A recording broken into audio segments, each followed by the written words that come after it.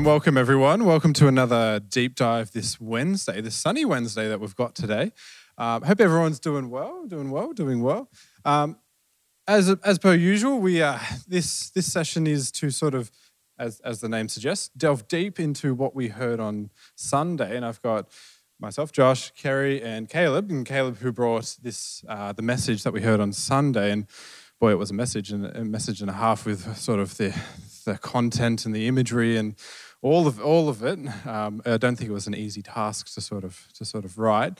Now, typically we would sort of go through and we would read the entire passage, but because it isn't the entire chapter, and just for time's sake, I do encourage read the passage. But if there's any, as we sort of talk, we're gonna sort of pick pieces out of the passage, but we won't go into it. But not out of context. No, never out of context. And like always, if you've got any questions that stir during this, throw them in, send them to us, even if that's right now, live when you're watching it, or whenever. We'd love to answer any of your questions that may come up from this. And I know that there will be questions. Oh, and let's just push that right now, Yeah. because this one is absolutely one where you'll have questions. If you don't, then read it again, because you should have questions. It's almost written so that you do have questions. So make sure you do throw them through. Now, like I said, this is, so in your Bibles, it's labeled Jesus Speaks About the Future, which is Mark 13, chapter 13, all the way from 1 to 37. And so let's just jump into it. This is a big one, isn't it? This is sort of very different, I think, in Mark and what we've heard previously as we've gone through Mark. I don't think we've sort of, correct me if I'm wrong, sort of heard this sort of style of writing or this sort of literature specifically in Mark. It's the first eschatological writing. There's your big word, but basically it just means writing about the end times from Mark. And it's the first time that he's actually Jesus addressing this.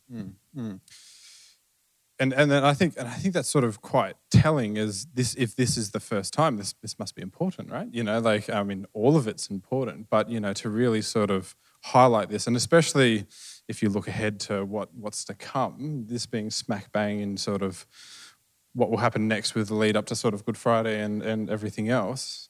And notice that we said eschatological, not prophetic, because Jesus even in himself has done a lot of prophetic talking up to this point, which is recorded, predicts his death. He calls out the Pharisees in the temple and stuff like that. So different attributes which are about how Jesus does his prophet nature is addressed, but this is the first time he's talking specifically about the end times, which is very different. Yeah. And so if I'm getting this sort of correct, sort of to thinking about it, so him being prophetic is predicting what's to come in his near future, is that what I'm... just to clarify what the difference is. The word prophet, there. we sort of just narrowed down to this idea about foretelling the future. And there's an aspect of that in the Old Testament and such, but really the nature of a prophet is to call God's people that are out of alignment, out of that way of living with God, to call them out and be like, this is what you actually need to do. And that's why in the sermon I actually said, whenever there's a prophetic mention, there's always an action, because they're out of alignment with God. This is what you've got to do to be back in right alignment with God. And so that whole nature of it, it's not about foretelling, which we often think about. And you know, we often, even sometimes in church, will say it's about telling someone what's going to happen in their life. That's not the point. Sometimes it's even just dropping a word which is for the person in that space, in that time. That's what we call words of wisdom, or words of knowledge, depending on which translations you go by. But then even you'll have different aspects of it, which is just simply you're living out of this. And you might have that close relationship with someone, which you can say, you're not in God's light. You're actually living on the broad, easy path, which isn't God's path, and come back in line with God's path. Come back in line. And so the difference here, while it's prophetic in nature, it's because he's calling people out. But like he's telling his disciples, this is what you got to do, and this is what you got to be wary of. But in its genre, it's actually also telling more about events of the future to happen. And it's not something that I think that we in our culture are sort of aware of all the time. But in the Jewish culture, the day of the Lord and what was happening at the end of the earth and when God was going to bring judgment was very much in their mindset of, when was it going to happen? And so Jesus is sort of picking up all of that sort of links to the Old Testament and talking about, what's going to happen in the future. Wow. And I think it's just important to sort of clarify these differences and so easy to sort of take one as one thing or one as the other thing or mix and match and with that sort of, and I know for myself, lack of understanding and sort of just assuming what something is. Absolutely. And just on that point, something that's really easy for you to do as an application, we're just noticing a difference in genre change within Mark. But then if you start to read different books of the Bible, you'll note they're different genres just straight off the bat. If you start reading something like Job, for example, you need to read it with a different framework than actually you do something like Lamentations or Psalms, which are songs and like lament or praise. Or you need to read it differently to how you read Genesis. And that's just a really good encouragement across the board. Look up how you should be reading it before you start reading those books of the Bible or even different passages. Yeah, it's just like today if we were reading the newspaper as compared to a novel, which is fiction, as compared to poetry. When you come to each of the three, you know that it's a different sort of style and so you expect a different sort of response from it. Wow. So let's just jump sort of like looking at the start of this and so they're at they look at these temples and I sort of imagine sort of, them coming into Jerusalem, is it? And sort of almost like tourists looking around going, wow, like, this is these great things and looking at the Singular temple, one. Single temple, but the grandness of this temple and like you said on Sunday, you've seen the stones and how big they are and massive. And massive. These expanded like 500 yards, sort of like, I think in my mind, I look at this sort of, think of these temples as small places, but this was a huge sort of place. And so you can imagine sort of as they're coming through, they're just the wonder that they have, and then Jesus' response of it'll be all go away. And so let's just look at the temple there. 13 verse 1, let's read it. Let's read it. So as Jesus was leaving the temple that day, one of his disciples said, "Teacher, look at these magnificent buildings. Look at the impressive stones in these walls." Jesus replied, "Yes, look at this great building, but they will be completely demolished. Not one stone will be left on top of another." So we'll just stop there and just sort of think about what stands out there for you guys. Well, Kerry, why don't you go first and then we'll give my input. Yeah, well, I think like you were saying before, that they were worshipping the temple, something that they'd made themselves.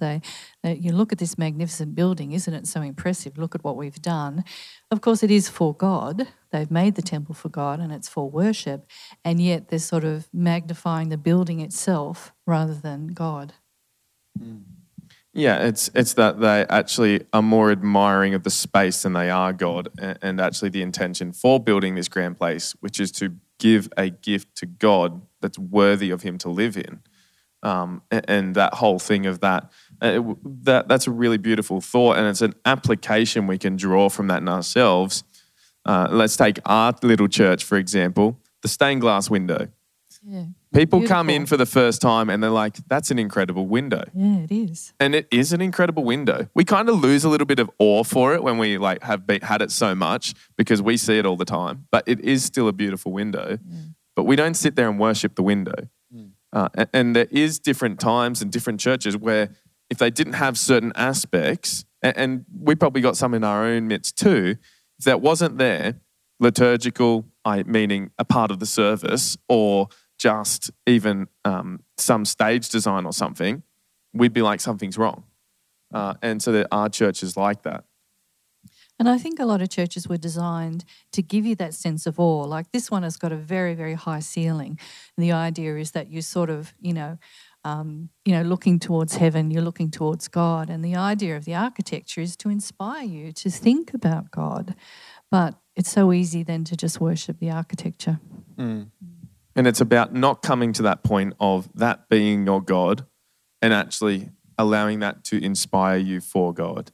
And I think that's the beauty of this passage, is he's saying that. On another note, I think there's two other things that I think of, and they're different to that one. There's immediately, as we said, this is a prophetic future talking passage. And it's talking about something to come in the immediate future. And I think there was a bit of a preparation for, this is an introduction to the rest of what he's about to teach his disciples. This isn't going to be there forever. There will be a time where it comes to an end. So there's a bit of an introductory statement to that. The other thing that I think of when I read this is actually how Jesus refers to himself as the temple. And he says that I'm actually going to be destroyed, and in 3 days I will be resurrected. And I don't think it's coincidental that these words are recorded like this as he's approaching that Easter story, because we got next week the Passover talk. Sorry, not the Passover, the anointing of Jesus. The following week, the events for leading up to his crucifixion. We have a Passover talk when we're actually doing that at church. So we've taken those two out of chronological order, but it's there. And then you have the resurrection, and you have the death, the crucifixion, resurrection. And so it doesn't surprise me. This is the chapter before it. It was one of the last events, one of the last talkings. And it's actually saying, again, he's almost foretelling his death. It's not titled foretelling for the fourth time, but he, as the temple, is going to be deconstructed, and he's going to raise from that into the place of salvation and being an atoning sacrifice. I think of it, not directly necessarily related, but that's what it reminds me of. And I don't think that's by accident, where it's sort of how important it is as we're coming to those events, that even though in our modern day Bibles we have the labels of predicts once, twice, for a third time, and it's clearly labeled for us, but then scattered throughout it all is those notions of him being the temple and the temple being crumbled and coming back. It's all sprinkled through it, and I think, I think it's sort of important because we get the sort of hard line, this is the prediction of his death, but also if you're not convinced, here's all the other bit, here's all the sprinkles and all the the icing on the cake to sort of show the importance of this coming and what will happen and the importance of it and why these events will unfold. And he's also predicting that the temple will be destroyed. As a literal physical war thing happens, and yes. Which is just devastating to the Jewish people, because that's the whole center of their worship. That's where they sacrifice to God, and without the temple they can't do that whole service. Just can't be done. And this would have, correct me if I'm wrong, would have been quite challenging for the Jewish people, because it is their center, and it's sort of then saying, well, what will happen to Israel if this happens? And I think that's the beauty of when you start to put that into perspective of the events. When Jesus dies, the curtain's torn. It's split by half. And actually that is one of the symbolic features, that there's no barrier between us and God anymore. And it's split from the top to that's the right, bottom. right to the bottom. And this isn't like a thin curtain like you think of your little flat apartment in a curtain. This is like a 12-inch thick curtain. So it's a solid curtain that's blown down the middle. And it's this removal of barrier between God and ourselves. And as you're saying, it's not just about the Jewish nation in Jerusalem making their mark with God and living with him like that. It's actually, and then we start to go in it with Paul and all the epistles and John and all those other characters. It's about God being open to the world, that it's not about being geographically located to have a moment with God. It's not about sacrifice or any of those things, but it's actually about being able to release it to the world. And this is just the first part of the passage. No, we've only just barely scratched the surface. verses. 2 verses in. And we went on some tangents. The did. literal part is probably the bit that's most contextual to this, though, is the temple will be destroyed. But, it just sort of shows how big this is. And then, we go further down and sort of he sits upon Jesus comes like later that day, sits upon on a mountain, across from the valley from the temple, and just sort of he's sitting above that temple. There's that imagery of his sitting above the temple. So even though these people are idolizing, they fall into the trap of idolizing the temple, he's sitting above it. So even then we get the imagery of even he's above all that, and of that, and go further. It's just a very geographical thing, just to move the conversation through, because we want to talk about some other points we've planned. But in Jerusalem, it is built on a mountaintop. And so that was its major advantage during wartime, was you can't get to it because every angle you have, you're looking down at the enemy. And it's surrounded, if you think about it, by all these valleys and mountains. And so the Mount of Olives is actually quite a steep descent. And it's this big mountain next to it. So you can actually imagine Jesus just sitting on another hill, just outside of the city, and he's just looking into Jerusalem. And so we wanted to sort of look at the fig tree, was it? Jump down to verse 28. We're going 28, towards the end because we wanted to talk about this fig tree. Verse 28. And so we'll just read out, where should we go to? Just down to 31. 31, cool. So now learn a lesson from the fig tree. When its branches bud and its leaves begin to sprout, you know that summer is near. In the same way, when you see all these things taking place, you can know that his return is very near, right at the door. I tell you the truth, the generation will not pass from the scenes before all these things take place. Heaven and earth will disappear, but my words will never disappear. We didn't touch on this on Sunday as much. There was a lot to get through. Yes. And this one in particularly, I think because partly, and this is part why it might be good to talk about it now, is that it's not the first time it's referenced. There's a reference to a fig tree. And part of that is it's a reference to Israel. The fig tree is often a reference to the nation. And so like when Jesus cursed the fig tree, it was actually saying, you that aren't bearing fruit, you're being rejected almost. In the same way, you look at this and it starts to talk about that and how Jesus is using this imagery in this way, in words they understand and what's happening, to actually start to give some indication to what needs to happen or what might happen, will happen. So in that, before I take it away too much, what stands out for you guys in this little passage here on the fig tree? From the fig tree, learn its lesson. As soon as its branch becomes tender and puts out its leaves, you know that summer is near. Yeah, I think Jesus is saying, look, you know the signs for when things are coming. You can see, for example, when something is going to bear fruit. And so from nature, we understand that we can not predict, but expect that certain things are going to happen. And so he's saying to us, I want you to be aware. I want you to be looking at the signs. I want you to be aware of what might be coming up for my return, which is calling us to be, as you said on Sunday, vigilant, not to be lazy about our faith, not to be lazy about what we think about God, not putting off a decision to follow Christ, but, taking up that desire to follow him and day by day walking that out in faith, and then being aware of the things that are happening around the world. And I think, like you said on Sunday as well, every generation can point to things that are signs of the end times, wars and famines and, brother betraying brother and all those kind of terrible things.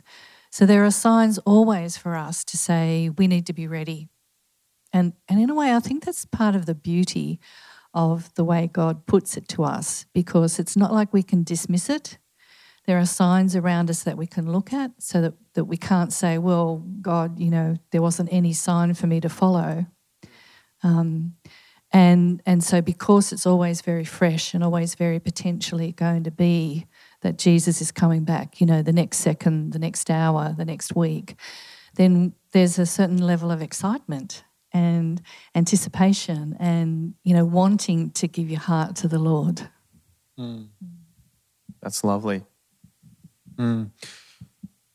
I think my question, then for you guys is as we were sort of, and I think, you know, people might also have it. You read 31 and go, heaven and earth will disappear, but my words will never disappear. And I go, well, oh yeah, heaven will disappear, but then it's like, sorry, earth will disappear. And I'm like, heaven? What? No, what? But no? What does that mean? Like, you know. I love the question because this is the part that actually I think it's a really good summarization of what's coming, like being presented to all the disciples sitting there with him, James, Peter, Andrew, and John. They're asking questions. He's teaching them specifically about this time. And this verse, I feel like, encapsulates it. Heaven and earth will pass away, but my words will not pass away.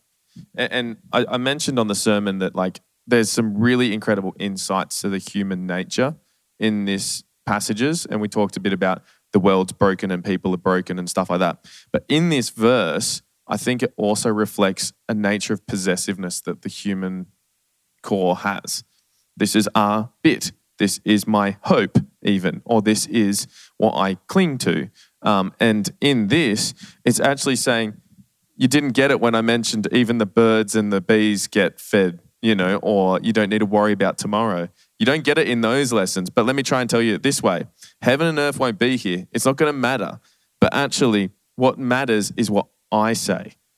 You know, and it's that recentering on that focus of actually what Jesus has said, what we live from that place and what we do. Because we know there's a promise of a second earth. Well, let me tell you, if you don't know that, there's a promise of a second earth. And that's why it says heaven and earth, because this kingdom's broken. It's distinctly removed from the heavenly kingdom and the earthly kingdom. And we need to live in, God wants us to live in a world where the two are connected. And so that's the whole idea, is we're actually going to be in a place one day after this broken world, broken body gives way, to where we can be with God in the connected one. So we live in this world which is perfect, which hasn't had the influence of sin, where we get to live in that space with God. And he said, it's as simple as, I am the way, the truth, and the life. He who belongs to the Father belongs to me, or whatever the end of that is. But if you follow his words, that's the way you're going to get there. Yeah. So there's a new heaven and a new earth coming. So it's not to the heaven that we think of as when you're going to eternal life, named pearly gates heaven. and golden streets. The heavens and the earth are what we see here and now. So everything that we see here and now is going to pass away because, as Caleb said, it's broken. And I think Paul says, you know, the whole earth groans under the weight of sin. And so, you know, even the earth is suffering because of our sin. And so God is going to just remove that and create a new heaven and a new earth where there won't be that effect of sin. Yeah.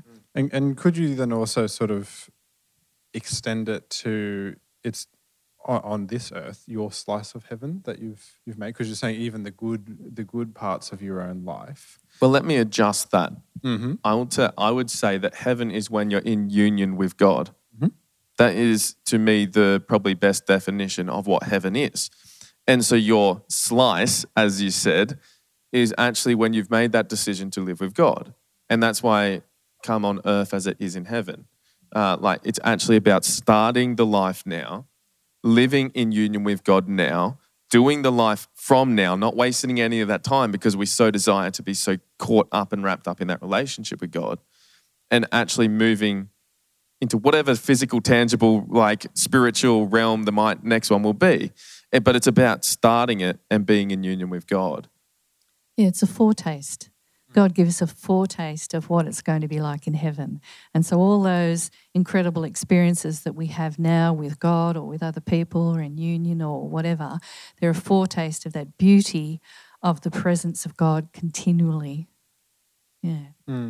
Oh, it's good. It's good clarification, because, you know, you could easily sort of read this and just not understand or get really confused when you hear heaven and earth will disappear. Yeah, because I think we can understand earth will disappear, you know, and especially when we're ingrained that we will leave this earth and we will go. But then to hear that and then sort of understand how, you know, the linkage and everything, I think that's a really good sort of to wrap our heads, and even me sitting here, asking questions and stuff, I'm still trying to wrap my head around it, and it's like we've talked about before. It's those wrestles that we have, that even sometimes it's clear, we still can wrestle with it. Yeah, well, in the Bible, sometimes heaven is just the clouds and the atmosphere and everything that's above the stars, and sometimes it's eternity. And even in that, in the beginning, God created the heavens and the earth, and so there's this realm and it's loose language, and that's where it does help to have done some language studies, because you get a bit more of an insight to what it's talking about in a specific situation. But reading it as we read it, you're right, can be quite confusing. Yeah.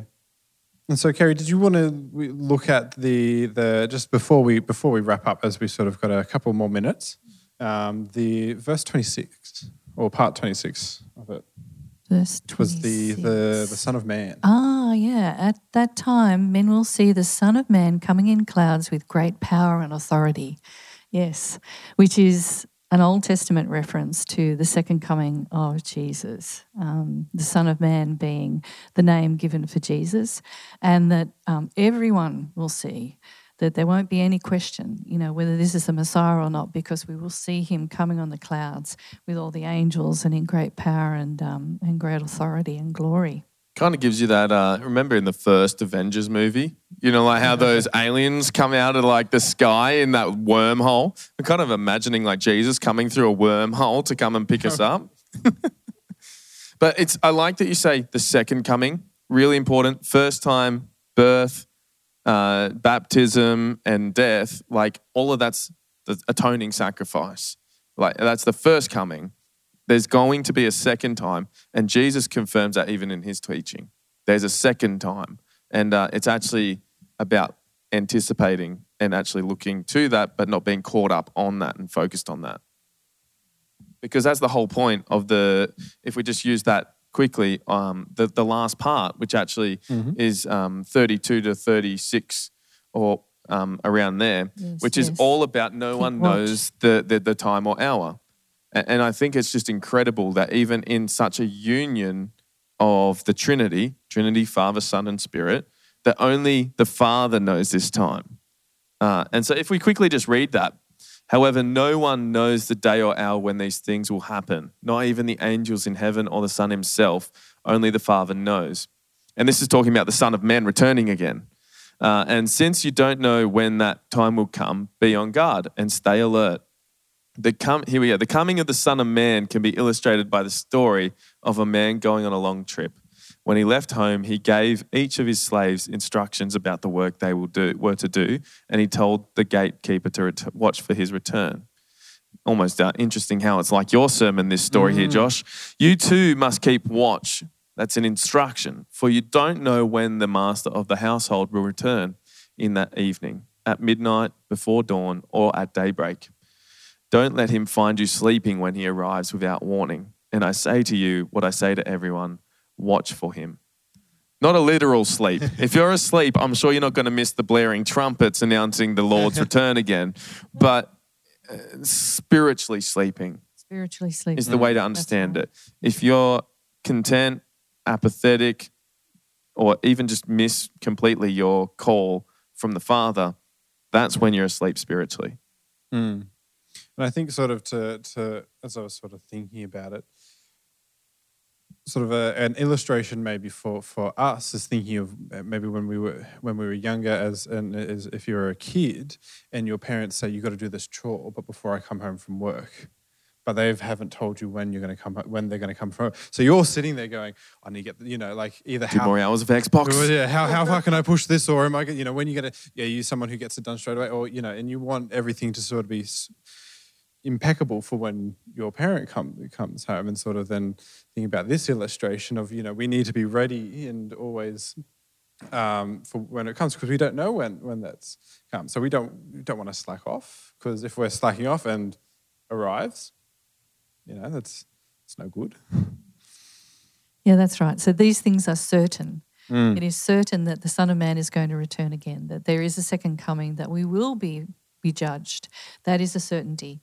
When it happens, we don't know. And so there's that sense of, I've got to stay ready and not be apathetic. Okay, he hasn't come today, so I'll just slack off a bit. Wait again till tomorrow. That's it. But, and I think like what you said on Sunday, Caleb, that is not to get hung up on the when.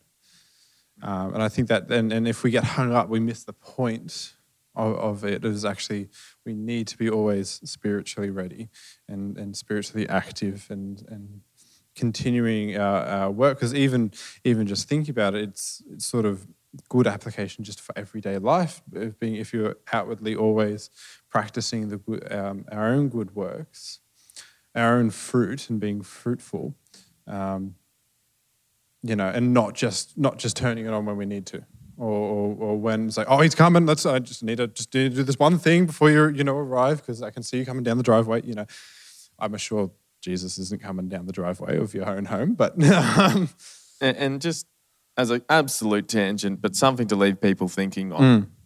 In Revelation, which is another eschatological book, but it says when the Son of Man returns, the people that do not recognize him's heart will be as hard as stone and as cold as stone. So if you're still going, hang on, I need to do this one thing, I'm kind of convinced that actually you recognize that that's Jesus, and it's actually probably going to be a reflection on the reward in heaven, because Jesus talks about that too in a different way. But, in that sense, we understand it's not going to be one which is like, if you truly don't know who the Son of Man is, you're going to be there and you're going to actually be like, so what? And so even if you're in that position, the encouragement is don't be that person. Yes. Live the diligent life and the vigilant life. Yeah. But it's not a thing of despair if that's where you're at. And I think that sort of harks back to a couple of weeks ago where we talked about where your heart is, because that sort of says, well, where's your heart in that? If you're, where your heart is in it, and being present and always on, because your heart, and if you're in that mindset, your heart might not be in it, and if it's as like stone and you do not recognize, then your heart wasn't in it. Any final thoughts, queries, questions as we sort of wrap this up? Well, I think it's interesting that Jesus has these difficult passages for us. And all throughout the Bible, there are references to the end times. So it's not like something that we should just simply ignore because it's too hard. It's there for a reason. And I think we need to read the passage and see what God is saying to us at the moment, because these passages are living. God can speak to us through these words now. And we just need to understand that God is really telling us that there is a time that's coming when this earth will pass away. There will be a new earth. You can get very down about all the terrible things that are happening in the world and you think, well, God's not acting. But throughout the Bible, it's clear that there will come a time of reckoning. And I think it's very important for us to recognise that and then live according to understanding that we don't know when, but we're excited for when you're going to bring it about, Lord. And that's kind of what I would elaborate on, is that this isn't a message or a passage of fear. This is actually a passage of encouragement, of justice, and of the God that has divine providence is going to come in and elevate and lift up his elect, is what the Bible uses in some version. But his people, he's going to lift up and elevate those and bring justice for the persecution that came to them in that time. And he's going to be the one that actually brings all the glory to you because of that, is I think the way it describes it. And so it's actually an encouragement. This isn't something of doom and gloom. It's not something of fear. It's not an anchor like that. This is actually an empowering passage. Amen. Well, if that's stirred any questions, anything, because I'm sure there's more questions. We could sit here for ages. We keep going into it. Any questions, please send it to us, and we'll endeavour to try and answer them. This Sunday, tune in, because we've got another passage before, and we're getting up to the pointy end. We're getting there. But as Grand finale. But kick us off with a prayer, Josh. I was going to ask you that. Okay, I'll pray for us. That's all right. You got to be quick though. Lord God, we thank you for your word and thank you for its living nature. We thank you that it's good for past, present, and future. And we just pray as we continue to meditate and sit with your guidance in these passages, that you will reveal aspects of yourself to us, you will reveal ourselves to ourselves, and that we will be able to move with you in a path of vigilance and diligence. We love you, God. Amen. Amen. Amen. Thanks for watching.